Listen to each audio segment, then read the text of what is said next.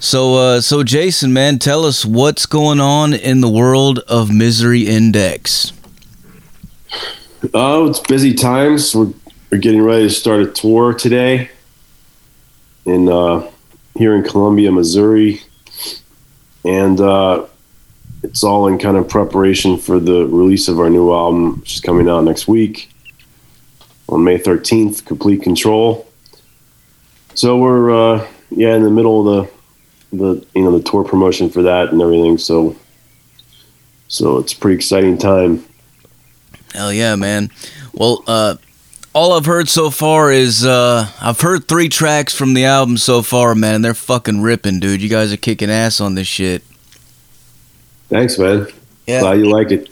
Hell yeah, man. Now, I know you guys have been at it for a long time, a couple decades, right? But this is the first record that's coming out on Century Media Records. Can you tell us what the experience has been like so far with that label? It's been fantastic so far. We've had good experiences with labels in the past. It's just, whenever you're dealing with labels, it's never anything personal. It's like always like looking for better opportunities and options that come along. So Century Media came along when our last album deal was done with Season of Mist, and presented a good offer to us and showed they could do a lot for us. So they followed through with that, and we've known a few of the people that worked there for a long time, and they've been longtime fans. So it was kind of a natural move in a way, and so far it's been killer. We're really happy. Hell yeah, man. Well, the production sounds amazing. Can you tell us, for all the gearheads out there, can you give us like a little rig rundown of some of the stuff you guys were using in the studio? Yeah, I mean, I'm not really sure. We all record separately, actually. We just record ourselves, and then we send all the files to the mixer dude, Will Putney. So I'm not exactly sure what Mark used. I know he used ESP guitar. That's about it. Right on, man. So when's the last time you guys were in a room together? Last night. We've been rehearsing for 4 days now here in near Columbia, Missouri, where Mark lives. So we've been camped out here for a few days and getting the set ready, getting the order right and the set list and everything. So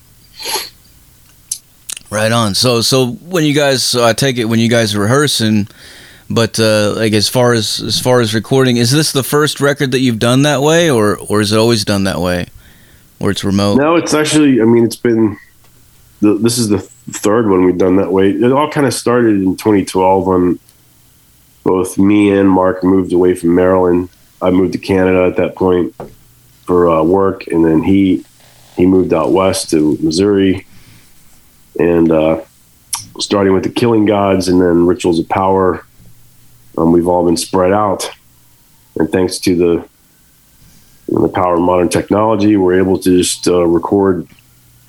We usually write and record separately, so it's been pretty easy and smooth that way. We're all in contact pretty regularly. We share, all the same files and everything. So it's kind of weird, but it's kind of, I don't know, the way I know a lot of bands are kind of doing it this way now, and it works for us. And even when, we hit the kind of pandemic downtime and we were separated and not doing much, it really wasn't that big of a deal for us. It was more like a continuation of how we've been doing things. So, Yeah, I was funny. I was gonna say, like, the energy on these songs, it's all still there. Like, I mean, it sounds very live. It sounds like you guys are all in the room together, just jamming this thing out. It doesn't sound. Yeah, I know it's weird. I miss it.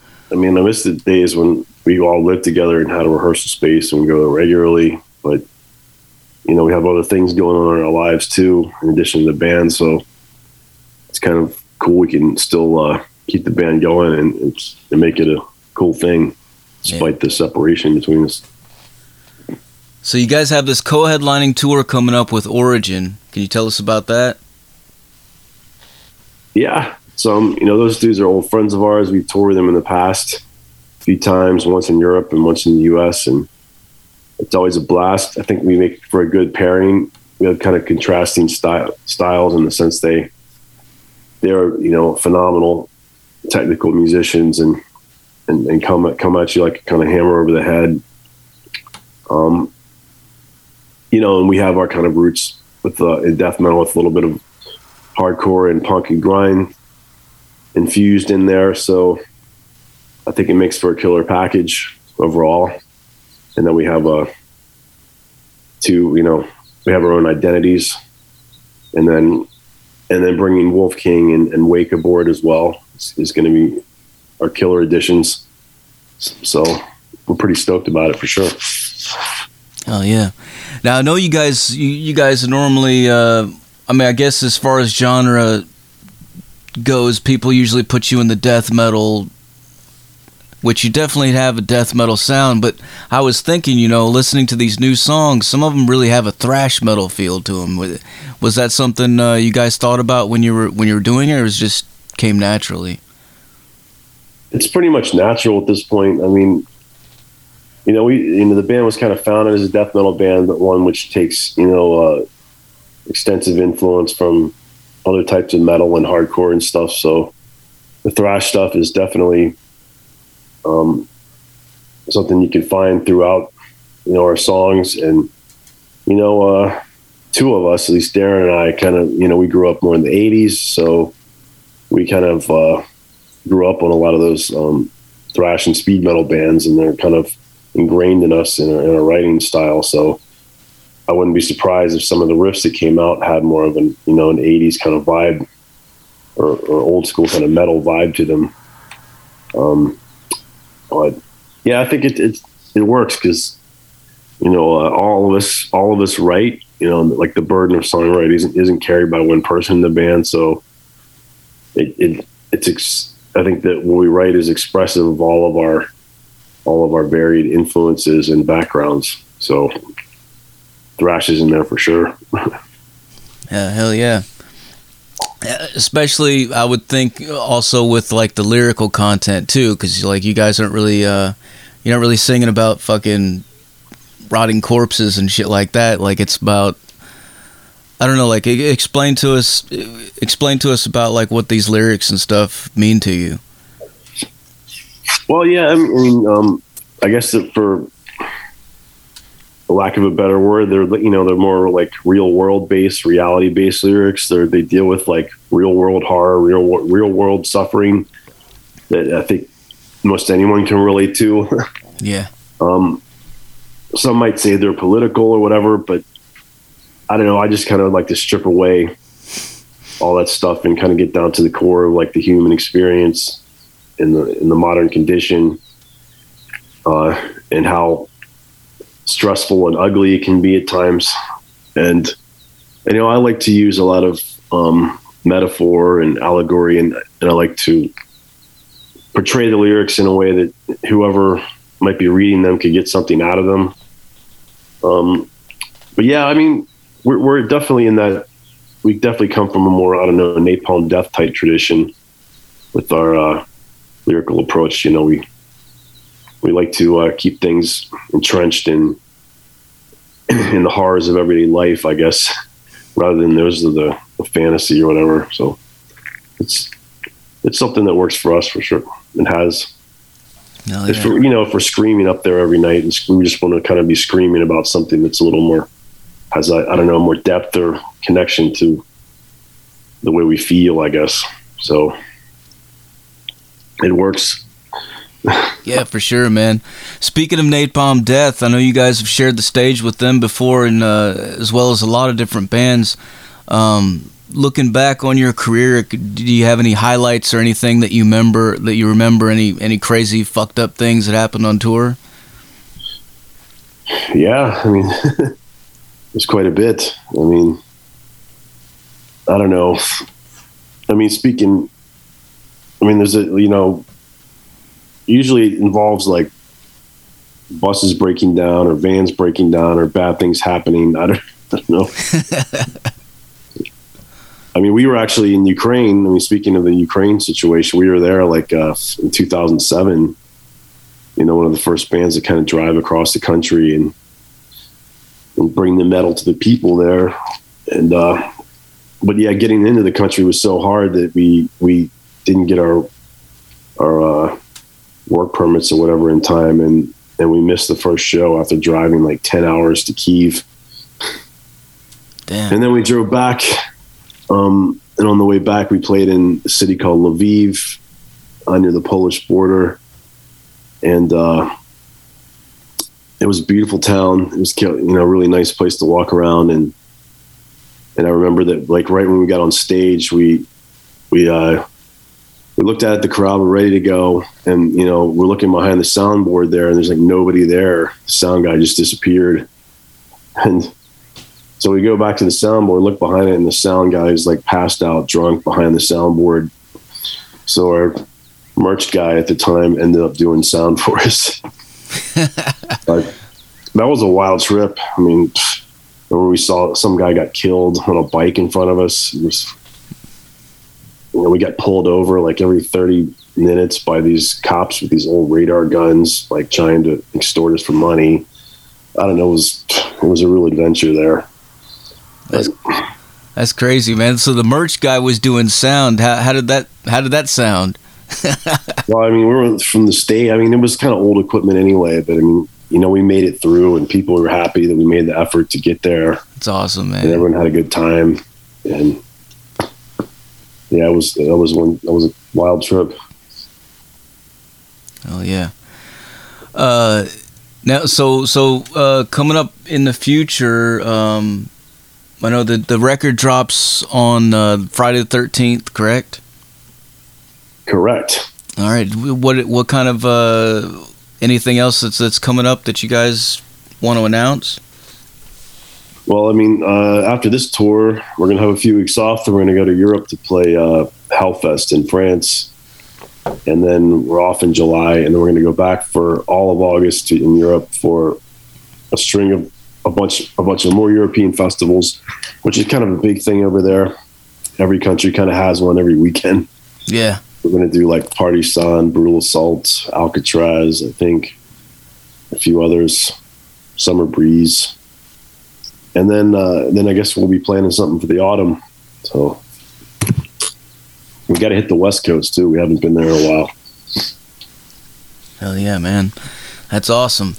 Going back to your beginnings, can you tell us like what are some of the bands that influenced you when you were young? What got you into metal? Oh, well, like a lot of people, you kind of have these gateway bands. At the time, mine were like the, Motley Crue and Dokken and stuff like that. And then you find out about Slayer and Megadeth and Metallica. And then from there, it was like more digging into more obscure metal. Some of my favorite bands then were like Fate's Warning and Holy Terror, Sabbath in the UK. A lot of the German thrash stuff, Creator, Sodom, Celtic Frost. Those are kind of the ones that got me in. Iron Maiden, of course.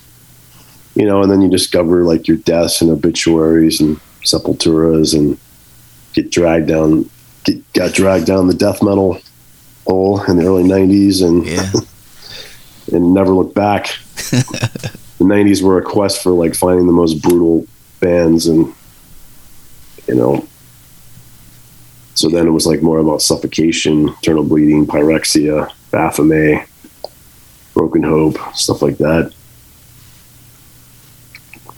Yeah, lots of people like to, or they'll say that the 90s kind of killed metal, but I mean, living through it, man, like, I don't know, man, there was all kinds of death metal and thrash metal and stuff that was still going really strong, and that feels like that was the stuff that a lot of us were getting more into during the 90s, so it definitely, it's just, it was just the mainstream, you know, like the hard rock, the hair metal and stuff like that kind of got pushed to the side. But yeah, I mean, exactly. Just death metal kind of went back underground, and it was like the diehards who were into it from the beginning stayed into it, and there was a lot of cool stuff being released, and it was breaking up in all these subgenres like atmospheric black death metal and doom death, like whatever. And there was this time of experimentation and creativity. It was pretty vibrant.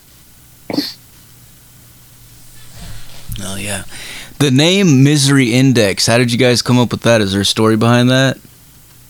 Yeah, at the time, like towards the late 90s, actually, that's when I kind of discovered punk and grindcore and stuff, and I got really into bands like Nasum and Disrupt, and His Hero Is Gone from Ashes Rise, and of course one band from Florida called Assuk, and their second album was actually called Misery Index. And they're like one of the greatest grind bands in the history of the genre, and one of the founders in a sense. So when I started Misery Index, it was more about trying to create a death metal band that was kind of infused with like a lot of that kind of the energy of grind, and I really loved the Assuk Misery Index record, so lifted the name and used it for our band name. So that's where it came from. Hell yeah, man. All right, well, Jason, I guess I'm about out of questions for you. Is there anything else you want to let the people know? Yeah, check out the new record. It's called Complete Control. It's out next week. I think there's something there for everybody, and we're pretty stoked about it. Fuck yeah, man. Well, before I let you go, can I get you to make us a station tag? Sure thing. All right, whenever you're ready, say something like, "This is Misery Index, and you're listening to Metal Devastation Radio." Hey, this is Jason from Misery Index, and you're listening to Metal Devastation Radio. Awesome, man. Awesome. Well, thanks a lot, Jason, for taking the time, and really appreciate it, man. Thanks, Zach. Appreciate it. There you have it, folks. Misery Index on the Zach Moonshine Show with Metal Devastation Radio.